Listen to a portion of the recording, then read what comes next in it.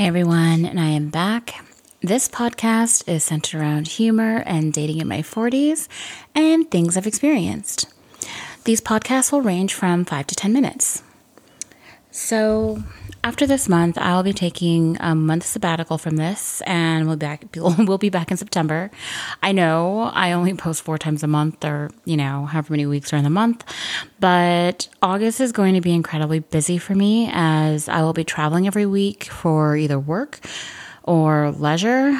It's also incredibly busy because it's my work conference and I have a bunch of presentations I have to do. So this will be another short podcast, and it's really centered around and focused on who pays for the first date. So this is interesting to me because I am finding that my mileage may vary.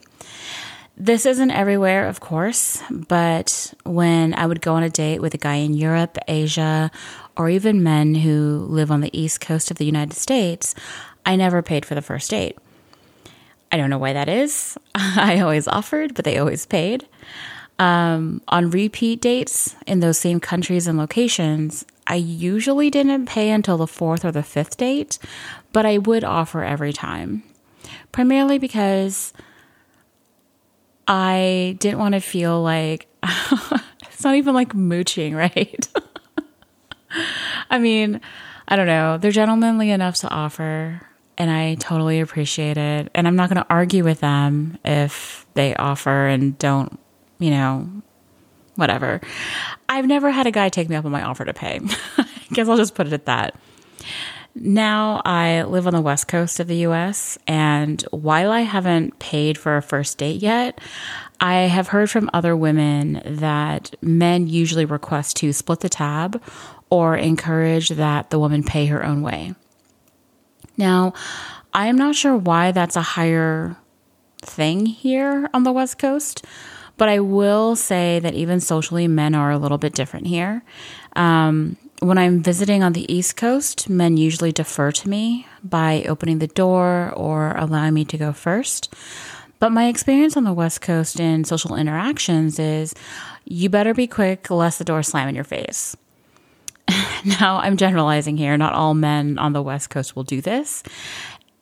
But I will say that it happens to me on more occasion than I would expect, I suppose. And I usually notice the difference a lot when I take a trip back east because a guy will just stand there and look at me expectantly. And I'll be like, all right. Some people still hold the door for others. Now, in terms of like my preference on who pays for the first date, I like being treated. So I love when men pay for the first date. And if we continue to date, I want to swap each time, especially if it really becomes a thing and I see them more frequently and more regularly. In terms of like, I guess from a societal standpoint of who pays first or what's expected in this day and age, I will say I kind of giggle a little bit because a lot of women in my age range are very surprised because when we were dating in our 20s or our teens, it was almost socially expected that men pay. But I kind of feel with the rise of feminism and women feeling more empowered, that's not usually expected. And some women, I know some women who are like, they feel offended if the men pay. I don't feel offended, but some women do feel offended because it's almost like, I guess, I don't know. I don't understand it personally, but my understanding or from how I kind of interpret it is that they feel like men are basically trying to say they can't pay their own way or whatever. But I think it's how far you sort of take that. How do I put this in a good way? I feel like it depends on how far you take your feminist beliefs. I personally do not feel like a man paying for me is a knock on my ability to pay, or me being a woman who has her own job and can pay her own way. I don't feel that way. Sometimes I pay for my friends that are girls, and I don't know if they're going to pay me back. It's nothing, I don't know. I feel like if you kind of sit there and wonder who should pay first, it's probably a discussion to have before you go on the date. Because it can get kind of weird if you're on a date and a woman is like, no, I want to pay my own way. And if you're a man, you're like, or a woman or whatever, and you're like, I thought I was going to pay, right? It's probably a good discussion to have beforehand.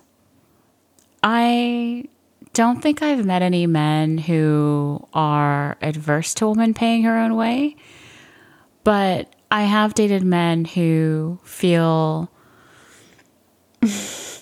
threatened when if I offer to pay.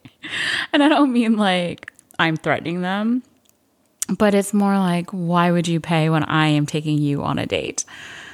So yeah, that's been my experience.